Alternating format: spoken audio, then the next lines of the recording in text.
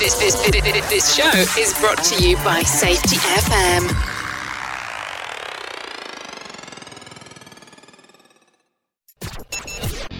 The views and opinions expressed on this podcast are those of the host and its guest and do not necessarily reflect the official policy or position of the company. Examples of analysis discussed within this podcast are only examples. They should not be utilized in the real world as the only solution available, as they are based only on very limited and dated open source information. Assumptions made within this analysis are not reflective of the position of the company.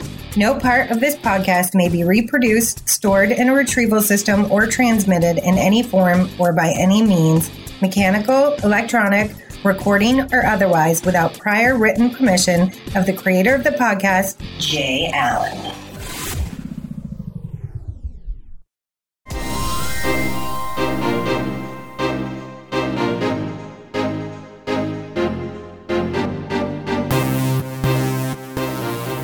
Thanks for joining us today for TED Speaks with your host, Ted Carew, the Positive Safety Coach. As co-host and Ted's wife, I have the added task of keeping Ted in line and laughing at his jokes, which isn't always easy. My name is Barb Carew. We are coming to you from Milwaukee, Wisconsin, home of the Brewers, Miller Beer, and the Fonz. How could it get any better than that? Our podcast focuses on sharing ideas with business owners and safety professionals to keep employees safe and families together. Our passion for keeping people safe is the reason Total Health and Safety Solutions was created. This is how Ted is able to share his 25 years of safety experience by supporting companies around the globe in their efforts to strengthen their health and safety process.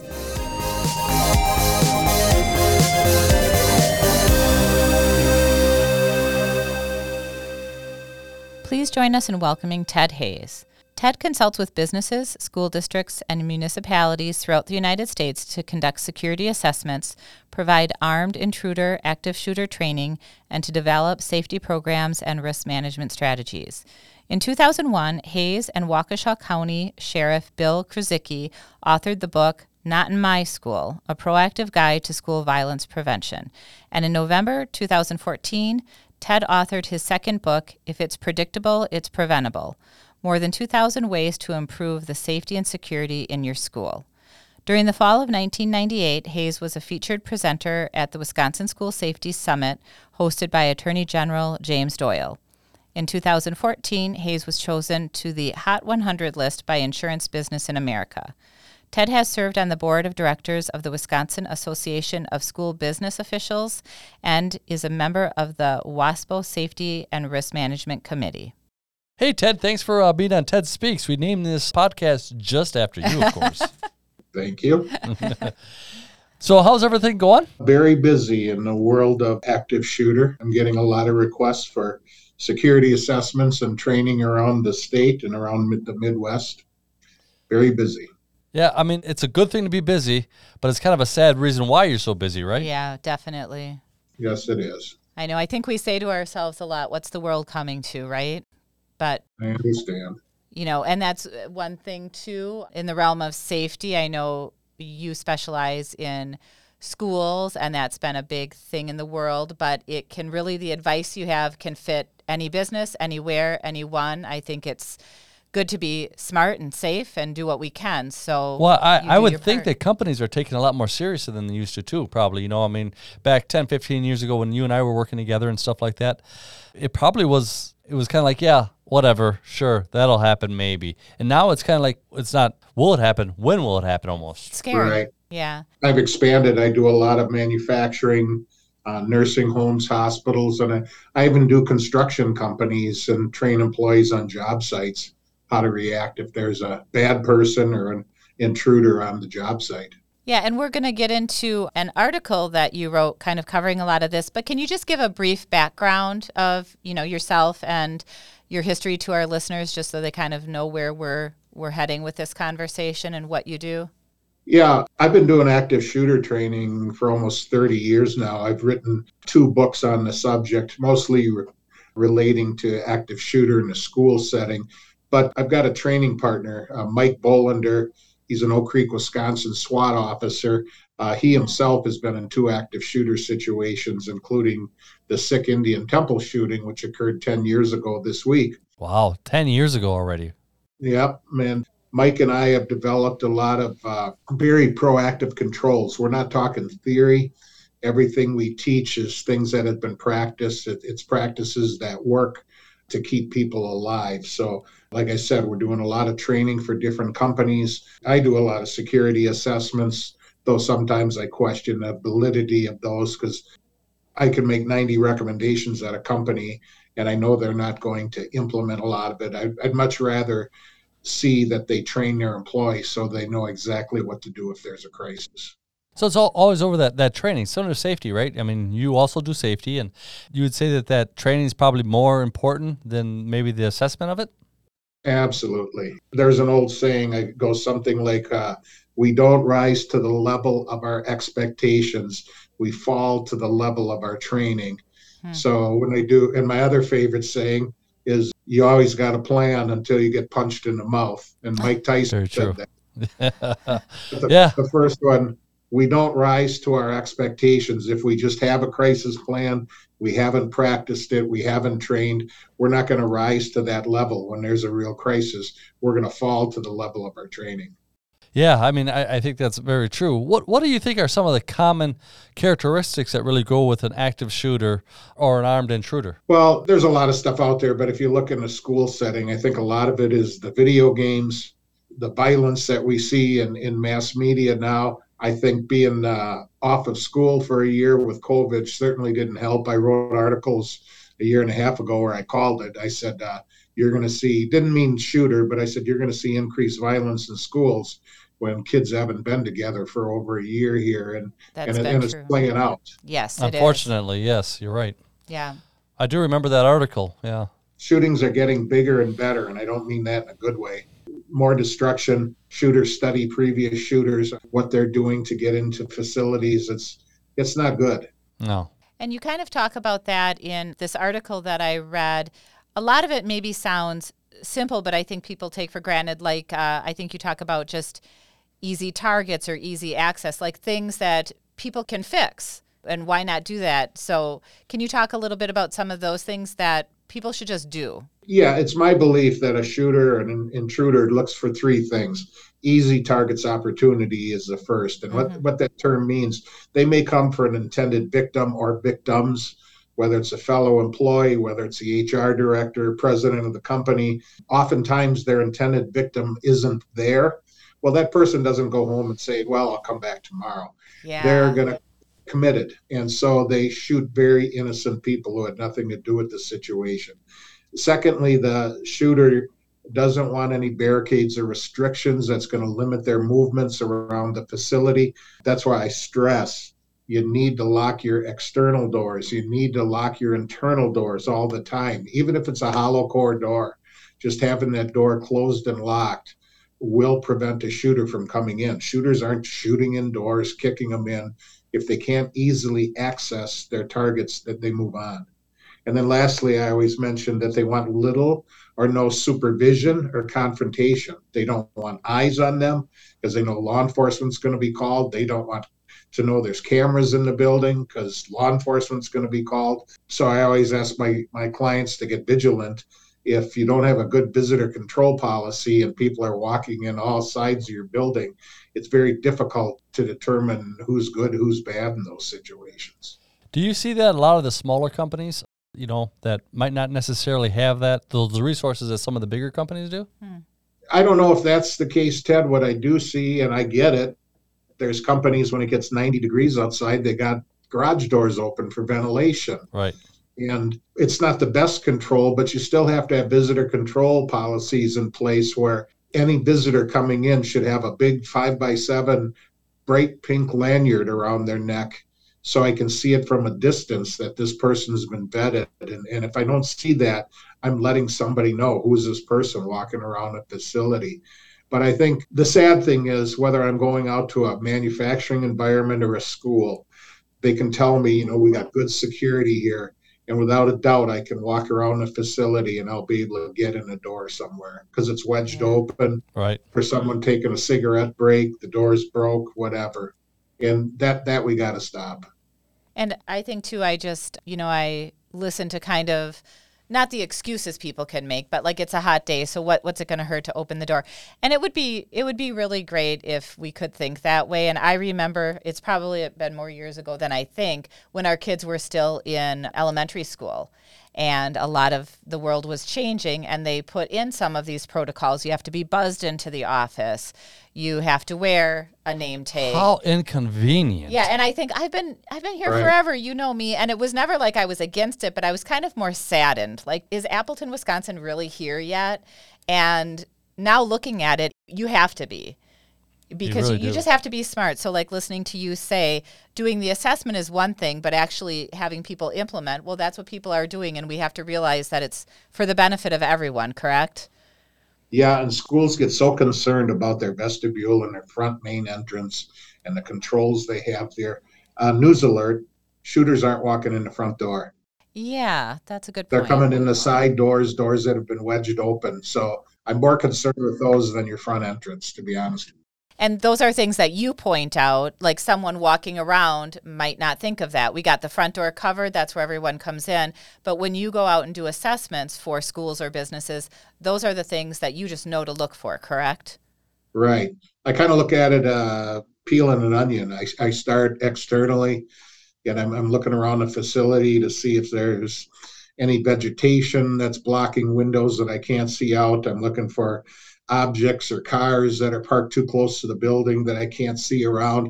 And then I work in. I work at the exterior doors, and then I go in the building, and I go the interior doors right into, well, in a school per se, a classroom, and make sure they got very specific room controls developed, not just a general program. Is that probably a good place to just start for someone, whether they're a bigger business who have the resources or a smaller business, to just start with that assessment to know where they fall in good, bad, or indifferent? Yeah, and I like to stay over when I do assessments. There's a lot of people and companies that go out there and write you this fancy 50-page report. That's all fine. I'd much rather walk around with my contacts and point things out and explain them to them what they need to know about the physical security of their building. Then I drive down to the room level. Again, kind of getting back to that safety philosophy, right? I mean, you can write down things, you can have a nice, pretty audit, right? But unless you actually show them what they're doing and why they're doing it, they really aren't going to understand. You aren't going to get that into there. A question I have for you, Ted, is EAP, Emergency Action Plan, for a lot of companies has really changed. I mean, because you always used to worry about a shelter and then fire, right? Now there's another component, and that's what you're the expert on. What are you recommending to companies as far as when they do that training, as far as evacuation and that type of stuff, when there is a shooter? What are some of your general recommendations that you have for that? Well, let's talk evacuation, whether it's for a fire and then an active shooter scenario. I teach if you can safely get out of the building, the threat is on the other side of the building and you can safely get out, move, get away. But there's a way to evacuate. I teach people how to run. It isn't just simply turn and burn. Let's take, for example, construction employees that may be working in a facility. They got a bright yellow hard hat on, they got an orange reflective vest. The first thing I tell them is, take that off. Right. Take that bright colors off. You want to become earthy. You want to blend in with your surroundings. You want to look for cover objects, heavy objects that'll stop bullets. And you want to, before you start work that day, you want to walk around and check out the exits and say, where does this exit door take me? You don't want to run out a door and it drops you into an alley that's fenced in. Good point. Correct. You want to know where the exits take you. And it's called having a mental action script, having a plan in your head of what you're going to do. When you evacuate, and let's tie this in a little bit to fire. This is something I teach in schools. We practice fire drills with our students a couple times a year. But what I teach is when a fire alarm gets pulled, don't simply grab everybody and move. We're out of the building. You don't know nowadays if it's a bad person pulled the alarm trying to bring people out to the shooter, whether it's internal or external. So I teach a concept that you come to your classroom door and you do quick peeks out your room door to check out the hallways. You get down to the corner hallway and you do a quick peek. And there's another term I teach called metering, which you can peek around corner without stepping out in the hallway. Any company, especially when you're evacuating during a fire, I always say designate 4 employees. They go to the north, south, east, and west side of the building, and they're just looking out the windows, looking for something out of place, looking for a bad person.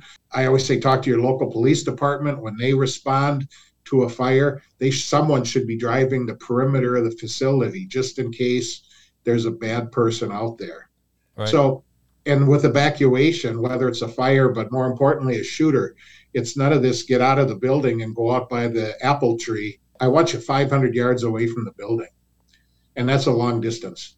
I want you that far away in case of a shooter. Right. Boy, how times have changed, unfortunately. Yes, they have. Yeah, listening to you say that, like, it all makes sense, but I don't know if I would have thought of some of those, those points. And the thing is, it's sad, but it's necessary. And if the one thing we can control, we can't control other people's actions. So if we can control how we react and our knowledge, I guess that's where to start. That kind of brings me to one of my other questions is, how does someone know, maybe I already know the answer, if they need to conduct a security assessment, or do you think if they haven't, they need to? I don't know if it's do I know if I got to do one or not? Yeah. Your facility is wide open. If you haven't identified what I call safe rooms, those are rooms that are secured, whether they're cement wall or they have heavy equipment in them, areas where I can take employees that they'd be safe during a lockdown. Mm-hmm. That's the best thing you're going to get out of a security assessment. Okay. Is looking at facility security, developing those safe rooms, and ensuring that you have some type of mass notification system in place. That's where a lot of companies totally fail. Mass notification, of course, it's to warn the good people that something's going on. The reason we want a good mass notification system is we also want to notify the shooter. If they're hearing an announcement that there's a shooter in the building on the east side of the building, maybe we can get this individual to push and get out of there. But we really want to have a good notification system. Maybe we don't have a paging system overhead, but can we have air horns? There's buzzer systems that you can mount, alarm systems that just set off a squelch throughout the facility. There's different things to notify everybody. I always say you have about 3 seconds to make the right decision. There's a shooter in the building, you better have your decision made and stick with it and move. What we tend to do, unfortunately, if you hear pop, pop, pop, we never want to say it's gunshots. We always want to think it's a backfire, it's fireworks. And what we tend to do as human beings is we go to it. Right. We want to confirm what that is. Oh. When I don't want you doing that. If you hear something that you think is gunshots, you're going the other way. Yeah. And I just think sitting here, I've learned a lot. Sometimes I think, well, I would know, like, a lot of it's common sense. But like you said, you have 3 seconds to decide. You're in that panic mode, or you're curious. And to teach people really what to do, there's rules to be followed, and for a reason. So I can see where that's very, and I hate to keep saying, especially in today's world, but it's true. My most popular handout that I give to companies, I developed a document. It's 2 pages back to back. It's called Room Security Controls. And it's your crisis plan for a shooter, lockdown, and evacuation. It asks 8 questions. How do I implement our notification system here? You don't want something happen and an employee says, I don't know how to warn others. And I want you to know how to call 911. So often at a company, you got to dial 8 to get out, or 97, Yep. Right. So you got to know how.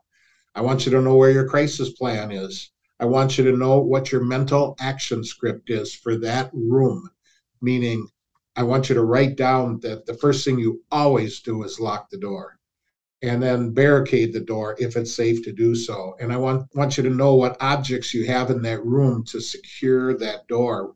My favorite color for security is pink. Pink is obnoxious on paper. You see it. And so I like your your barricade items to have pink stickers on them. So it's pre-planned. If something happens, you're in someone else's room, or office, you can just look and say, 1, 2, 3, those are the items I use to immediately barricade this door. So then I want you to also know where the fatal funnel is in that room. And the fatal funnel is an imaginary triangle that if that shooter comes to your door, and fires through that door, whether open or closed, they could strike somebody.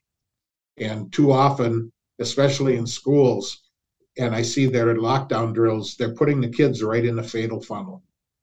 We got to get them out of that imaginary triangle, mark the walls with pink stickers, get your employees or your students lower than low. They got to lay down like Superman.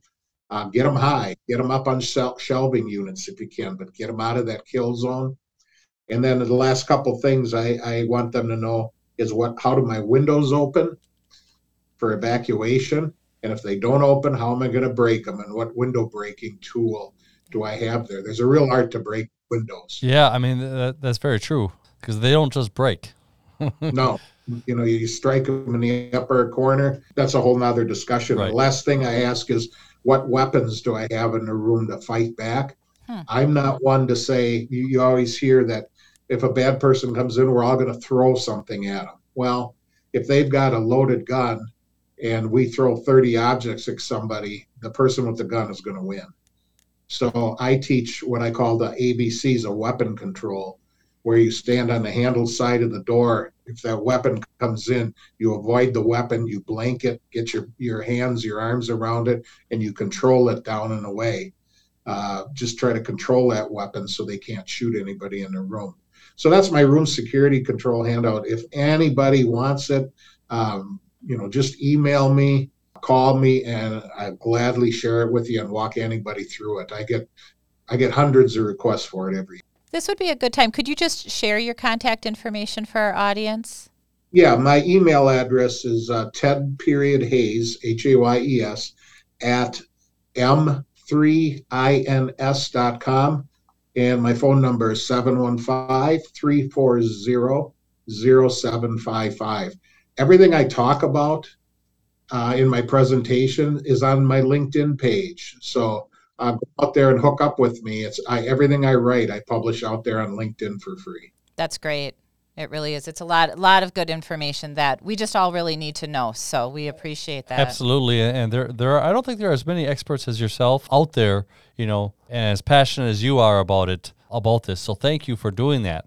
But now it's time for me, the positive safety coach, to have a little fun with you, Ted. Oh, no. All right. Are you ready is the question. We're switching gears here. All right. I'm ready. You being a big duck hunter that you are, this one was chosen specifically just for you. So, you ready?